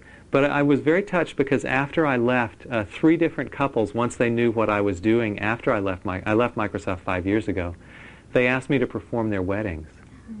And so I thought that was really sweet, that there was a connection there. Another wholesome intention that you can bring to the workplace then is what I'd call the bodhisattva spirit, which is to be in the workplace to listen to people's difficulties. To be in the workplace to draw out where people are having trouble. That can be a big motivation and a big intention in being there. They talk about great teachers as being a wish-fulfilling gem who bring to each person that they meet exactly what that person needs. Imagine what a blessing it would be in a workplace if there were that kind of wish-fulfilling gem. The other thing that happens when there's one person in an organization that everybody really likes, that exerts a tremendous unifying force. That's one way to build a team. That's the reason leaders can be so important in organizations. Because if everybody loves one person, it draws the whole group together. Love has that unifying influence. So what is it in our relationships with people in our workplace that we can bring out that quality of love with them with? And if that's there, it can really change the workplace, even if we're not the leader or the manager. So can we be a bodhisattva in our place of work? Can we be there to love other people and to listen to their difficulties? The only thing that limits that is our own development. If we're not able to do that, it just means we haven't learned to love enough ourselves. And so then that's where our practice is. That's where our practice is, to grow enough that we can love the people we work with. Okay, I wanted to talk about some of the specifics then around the 8 worldly concerns, and one of them obviously is money, which has come up a couple of times this morning. It's such a charged issue, and it's not just in our culture, but it may be more in our culture because we've got more of it. First, I wanted to clarify a little about the Buddhist attitude to money. I think that there are there's the possibility of getting very different messages about money from the Buddhist tradition, because the nuns and monks are in some ways held up as the ideals of Buddhist practice, and they take vows of poverty. They take vows of poverty and they take vows of celibacy. So somehow, this might kind of wear off and people get the idea, well, it's better if you're a Buddhist if you're a poor Buddhist. God forbid you should be a Buddhist with some resources. And best of all would be if you had absolutely nothing. The Buddha set up the life for monastics as a way to really allow total focus on Dharma practice. And for some people, that's a beautiful, beautiful lifestyle. For most of us in the West, at this point, it's not unfolding that way. And most of us who are teaching and most of us who are practicing are lay people. So the Buddha talked about money very differently with lay people. And basically what he said with lay people is wealth is the result of generosity. There's a karmic connection between the generous acts that we've made in the past and the abundance that we experience today in our lives. And he said that there is great value in having wealth if it is used for the purpose of enriching the Dharma. So if wealth is taken and used to positive ends, it's a very, very positive force. Individually, for the people who are doing, again, it's another opportunity to be generous, and for the people who are receiving its benefits. The relationship between the monastics and the lay people in Buddhism was set up so that the monastics needed to depend on the support of lay people. As a monastic in our tradition in Theravadan countries like Thailand, you can't keep food overnight. That means when I was a monk, if I wanted to go and practice someplace that was way away from villages and from people who were working, from farmers and lay people, I couldn't do it because I'd starve. So the Buddha set it up so that monks and nuns had to live near villages so that they could go and collect their morning meal by begging from those villages. Therefore, the survival of the monastics depends on the wealth of the community around them, the wealth and the generosity. Spirit Rock exists only through the generosity of many, many people. Some people who don't have very much money, some people who have a medium amount of money, some people who have a lot of money. So Spirit Rock is only here because we've been blessed with generous gifts from wealthy people, as well as people who don't have all that much. But the Buddha felt, what was important is to keep the proper perspective on money. And so he said, this is a paraphrase because I don't have the exact source with me. He said, of small concern for a practitioner is an increase in wealth. Of great concern is an increase in wisdom. Of small concern is a decrease in wealth. Of great concern is a decrease in wisdom. And in the Buddhist tradition, wisdom is often spoken of as the wealth of a practitioner, the true wealth of a practitioner. So with money, there are all these questions that come up, in relation to work. How much money is enough? How much do I need? Am I going to run out? Am I getting what I'm worth? Is somebody else getting more than me? What do I do with the money I have? How much can I spend on myself and my own pleasures? How much do I really need to put to other causes, to helping other people, to charitable uses? There are so many misconceptions and strong feelings around money that it's often hard to have clarity about it. But it is one of the 8 worldly concerns that is important to monitor. Another one I think is a really interesting one is around responsibility and fear of failure or fear of blame. This is something that comes up in work a lot because, basically what we're paid for is to take responsibility. You don't hire somebody unless you're going to give them a chunk of work, the output of which they are responsible for. So how does that feel? When you have a chunk of responsibility for a major piece of work, how does that feel? It can be a real burden, can't it? Because if we screw up, a lot of people are going to know about it. It's going to be really obvious in a lot of cases whether we succeed or not. Sometimes we don't want any more responsibility just because we don't want any more visibility. I definitely felt that way at Microsoft. I felt that the road was open for me to go much higher on the corporate, not much higher, I shouldn't say that, some higher on the corporate ladder than I went, but I didn't want to do it. Because the higher up you go, the more visible you are. And the more visible you are, the more praise and blame you get. And I was quite comfortable with my current level of praise and blame. I wasn't making a lifelong career out of it. And I basically, to a certain extent, I hid in the organization for a while because I didn't want to deal with any more praise and blame. So that was a reflection probably both of my wisdom, to some extent, and also of my fear. Maybe I would have grown more if I'd been in a more visible position. I don't know. But I think it was both those qualities in me. The bottom line, the way to be free in this area is something that Krishna told his charioteer Arjuna in the Bhagavad Gita when he said, the way to freedom in this world is to act without attachment to the fruits of your action. And I think this is a deep spiritual teaching. The way to freedom is to act without attachment to the fruits of your actions. This is really difficult to carry out, but this is another way of saying that the 8 worldly concerns shouldn't drive us.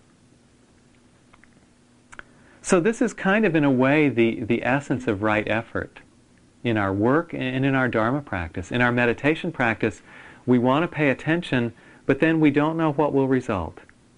We have to pay attention and just trust that mindfulness leads to wholesome states. But we can't force that. In our work also, we make our right effort, but we really can't control the results. When I was a sales rep, I used to get nervous before some presentations I'd make because there was potentially a lot of money on the table. If the customer bought from us, it could mean millions and millions of dollars of income. And a lot of it might be influenced by one or two presentations. If we lost it, it would be clear. I was the account rep, I lost the account. So I felt that responsibility. But what I started to realize is I couldn't control the outcome of the customer's decision. All I could do was do the best presentation that I could. And the way I really got that lesson actually was from sports. I play tennis.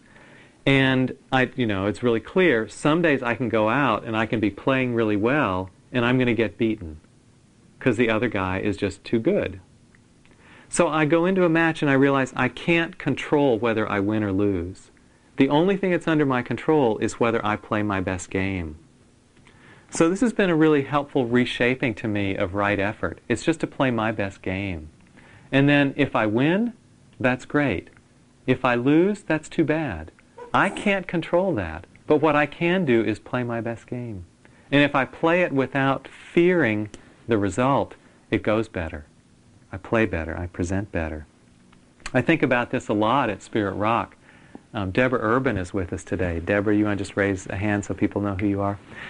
Deborah's just joined staff as our development director, and she has the lofty assignment of trying to fundraise the rest of the money we need to finish the meditation hall, which you all probably saw up there on the hill at lunchtime. We've got about another $1.3 million to go, hopefully by the end of this year. Well, organizationally, Deborah has some responsibility for that. But if Deborah felt that she had to control the outcome of making sure that we got that money, she'd probably go crazy. So I want to say publicly, Deborah, you don't have that responsibility. Yeah. Deborah's responsibility is just to identify the best means for us to try and raise the rest of that money and then to implement a plan. But we can't control what happens with that plan. Maybe we'll get the money, maybe we won't. If we don't, we'll borrow it. It's okay. Just means people will pay a little more for retreats than they would have. But it really is okay. So if we can just have that attitude that we do our best and we can't control the outcome, it's a way to be more comfortable, I think, with responsibility. Another area that a lot of ego gets tied up in is ambition. In work, which is basically the ego investment of recognition and being rewarded with money and title and so forth. When I went to work for Microsoft, I made a vow to myself, and my vow was I wasn't going to get my ego involved in my work.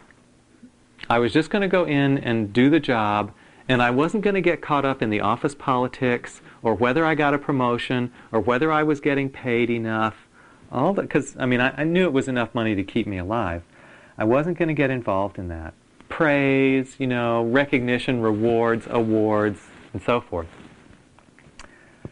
I succeeded for about 6 months. And then my ego got totally involved. And I could see myself, really wanting to be recognized and wanting a good review. We had performance reviews every 6 months and they were numerical. So I knew exactly where I stood, and wanting the highest percentage increase that would be based on that numerical rating each time, and wanting awards at sales meetings and things like that. So it snuck in, even though I was trying to be aware of it and didn't want it to happen, that level of ambition. So then all I could do is sort of watch it with perspective. And that's okay too, if we can watch that stuff with perspective, we don't have to be ashamed of having an ego. In case you haven't noticed, the whole world does, except for maybe the Dalai Lama and a few other people. So it's not shameful to have an ego. How can you be in sales in that type of environment and not get caught up in that thing when they have the big board and, you know, who sold what this month. And, you know, that's a horrible job not to have that. I couldn't. That's the simple answer. I couldn't. I'm sure the Buddha could have, but he probably wouldn't have bothered.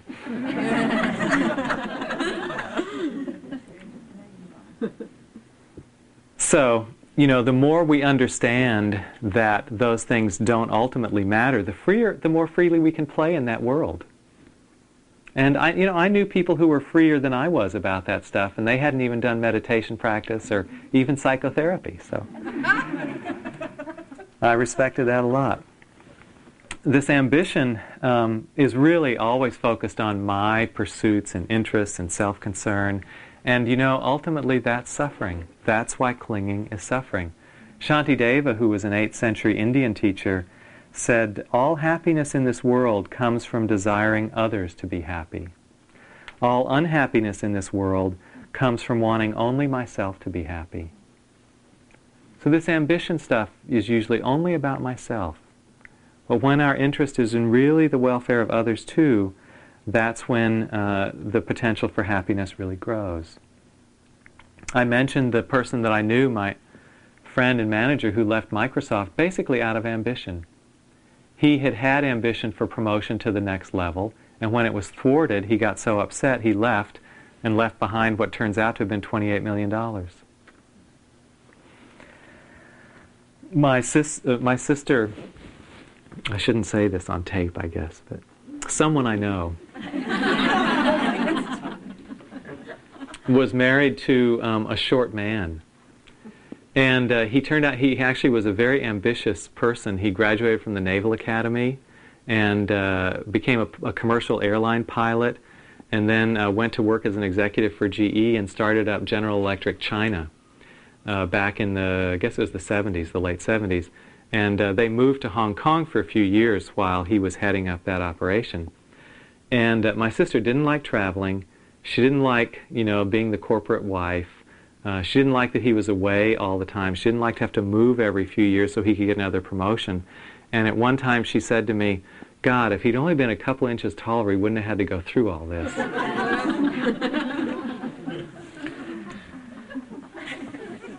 It was just a quick quip, but it's a pointer to the fact that this kind of ambition often comes from personal insecurity.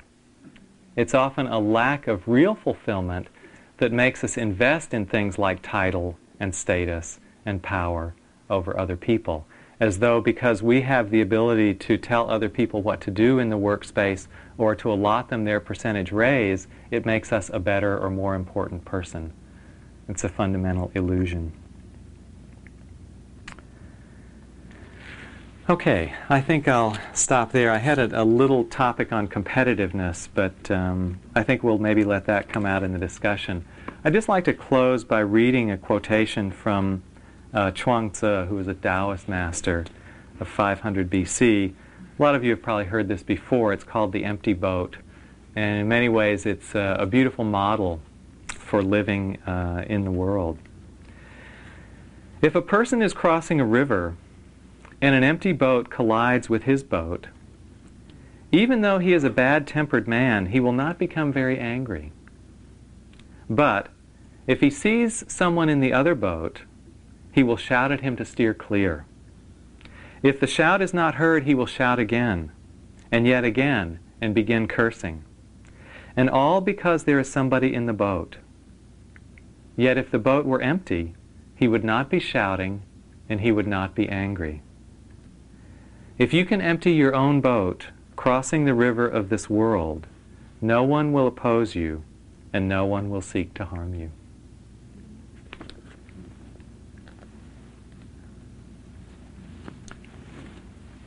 So, I thought what we could do is just open up to some discussion in the large group first, then we'll probably take one more break, and come back, and I think some small groups might be interesting to discuss some of the issues that we've touched on, like money, ambition, self-esteem, and so forth. So, comments, please. Your comment about not controlling the outcome, Mm-hmm. I find that, you know, a wonderful thought, but it seems like in the workplace it's really difficult because basically all evaluations And even if you're in charge and other people are looking at you to see what you're doing, it's pretty much based on outcome. And the Spirit Rock sounds like a wonderful employer, but other other places aren't. I mean, I'm just wondering how you realize that, how you think one can realize that in the context of what the work world tends to be like. I think that the outcome goes best when we're not attached to the result of it.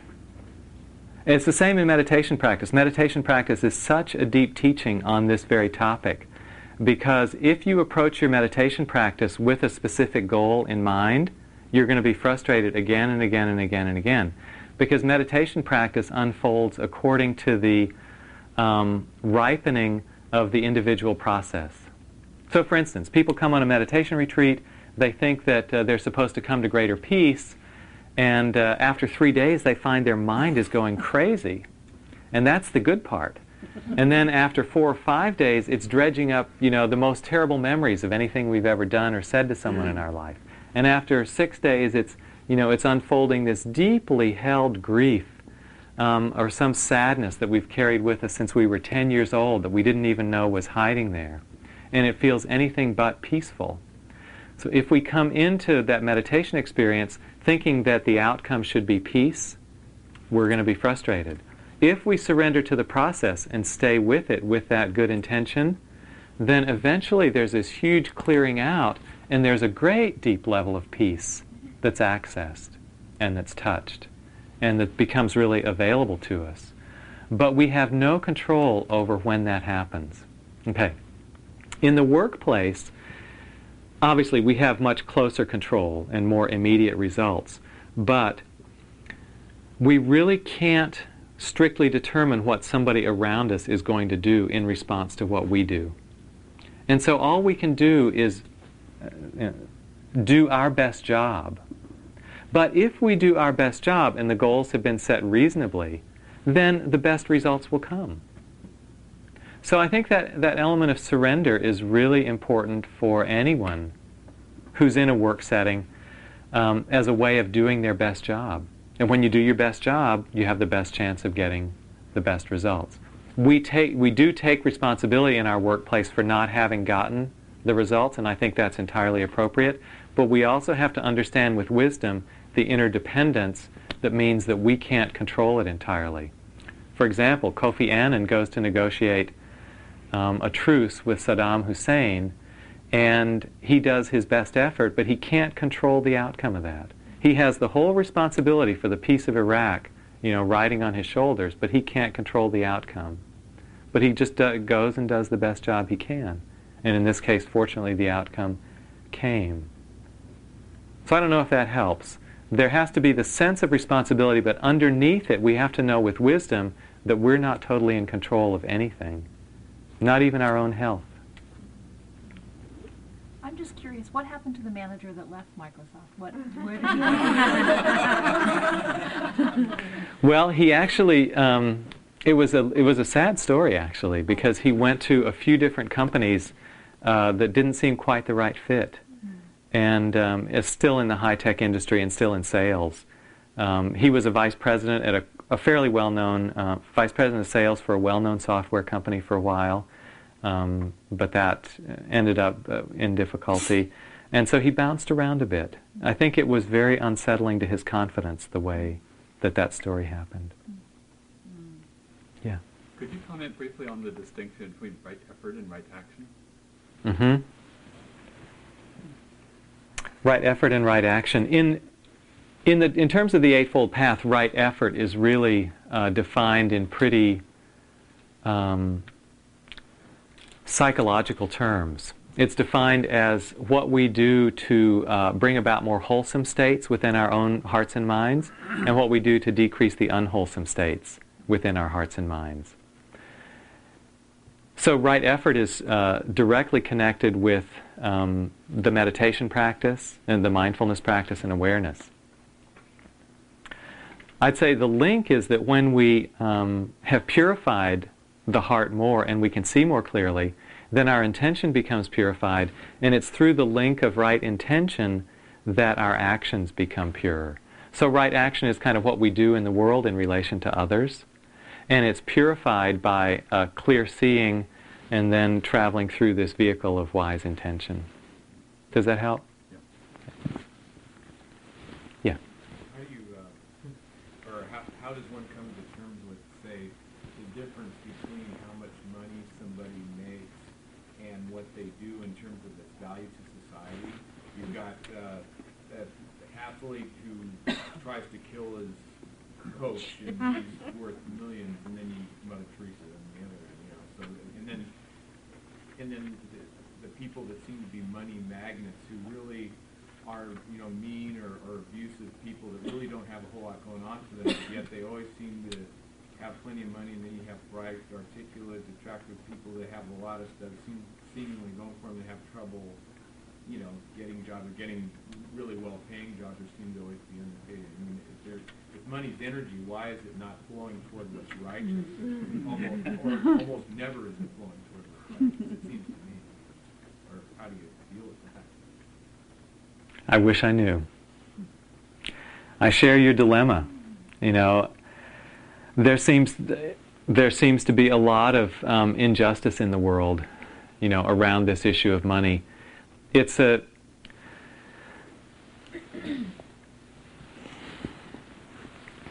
I'll tell you basically the answer that one of my Tibetan teachers gave to me when a similar question like that was asked. And he basically said, this is samsara, and we don't expect things to work right in samsara. And it's not a cynical answer, but in the teachings of the Buddha, the world is deeply troubled. The world is not in good shape in the eyes of the teachings of the Buddha.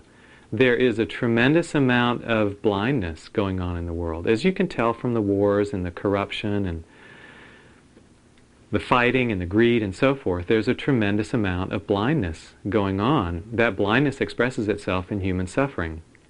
So there's also blindness in the consumer society. And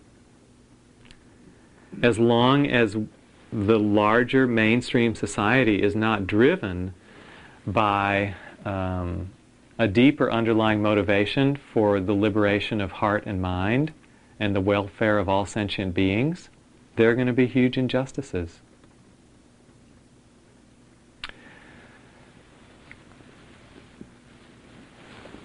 I think that the road to, you know, smoothing them out is twofold. I think it's interaction through people who are interested in transforming their own consciousness, and I think it's through outer action of social activists pointing out the failings of the society at large to do what's needed in areas that need to be attended to. But there's clearly no quick solution, and I think there's a lot of injustice in the world today. Isn't karma, doesn't that play a large role? Say some more. I mean, I believe that people come in with a particular dharma that's based on whatever karma they've had in previous lives. And some people are not here to make money right now. I mean, that's just not their dharma. They have other things they have to learn. Other people make enormous amounts of money, and they have things to learn from that. There's a balancing of the scales. I think we tend to look at things over such a short period of time. I mean, a lifetime is, you know, no time in the scheme of things.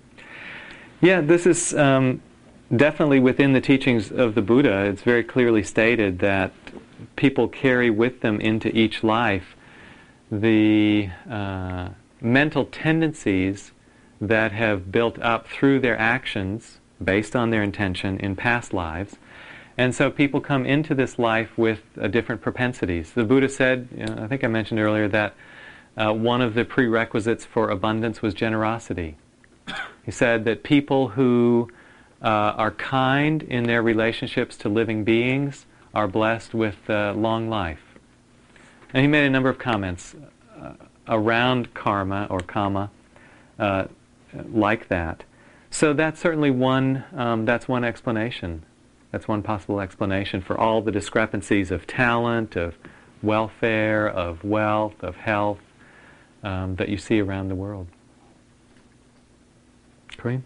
And yet also we hear the story so often of this good Samaritan who risked their life to help someone, you know, and their life is cut short. And we also hear the term, why did he or she had to go? He was such a good human being.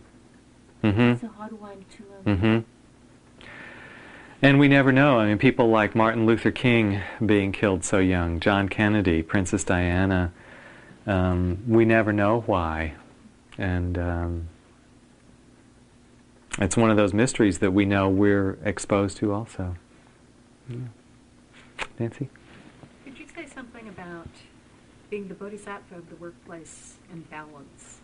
When we're already trying to balance work and not work and various aspects of work, and that in most workplaces there is so much need and so few people filling that role that if you step in, then it becomes a bottomless pit. Good question. I think you have to bring a sense of balance to that as well. And it's clear that if you want to devote some time in your workday to listening to other people, there's going to be a price to pay either in the quality of your own work or spending more time on your own work. So I think it's just another of the things you have to balance. I think you have to learn in the work setting when to say no to people. If somebody drops by for a chat, being able to set time limits on it. Being able to tell people that you'd love to talk to them but you can't today. Getting sort of time management rules, you might say, within your bodhisattva relationships. But I think you just have to manage that like all the other tasks. You know, I just kind of saw it as one other task on my to-do list, and I had to prioritize it and give it time within my other tasks. Yes? That makes me think about a workplace where there are a variety of competencies, a variety of energies, and a variety of willingnesses, so that some are there a whole lot more than others and some are, and they're all expecting to, or they're all perceived as the same or equal. And so that really does have I mean, something really does begin to erode for those people who are contributing and more and others who are less. And the confidence in the whole workplace begins to get fuzzy. Does that make sense? Well, in the places I've worked, which have been, well, I shouldn't say that. I've worked in both for-profit and non-profit operations. I actually thought that the for-profit operations had much better performance review systems than the non-profit places I've worked. And I strongly endorse performance review systems. And I think numerical ratings are terrific.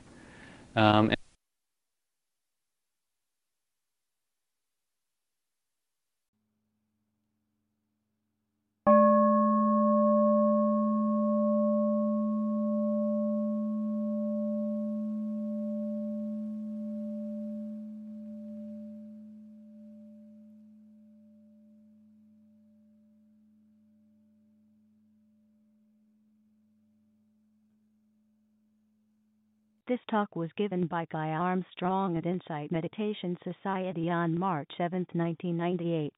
It is an offering of the Dharma. Thank you for listening. To learn how you can support the teachers and Dharma Seed, please visit dharmaseed.org/donate.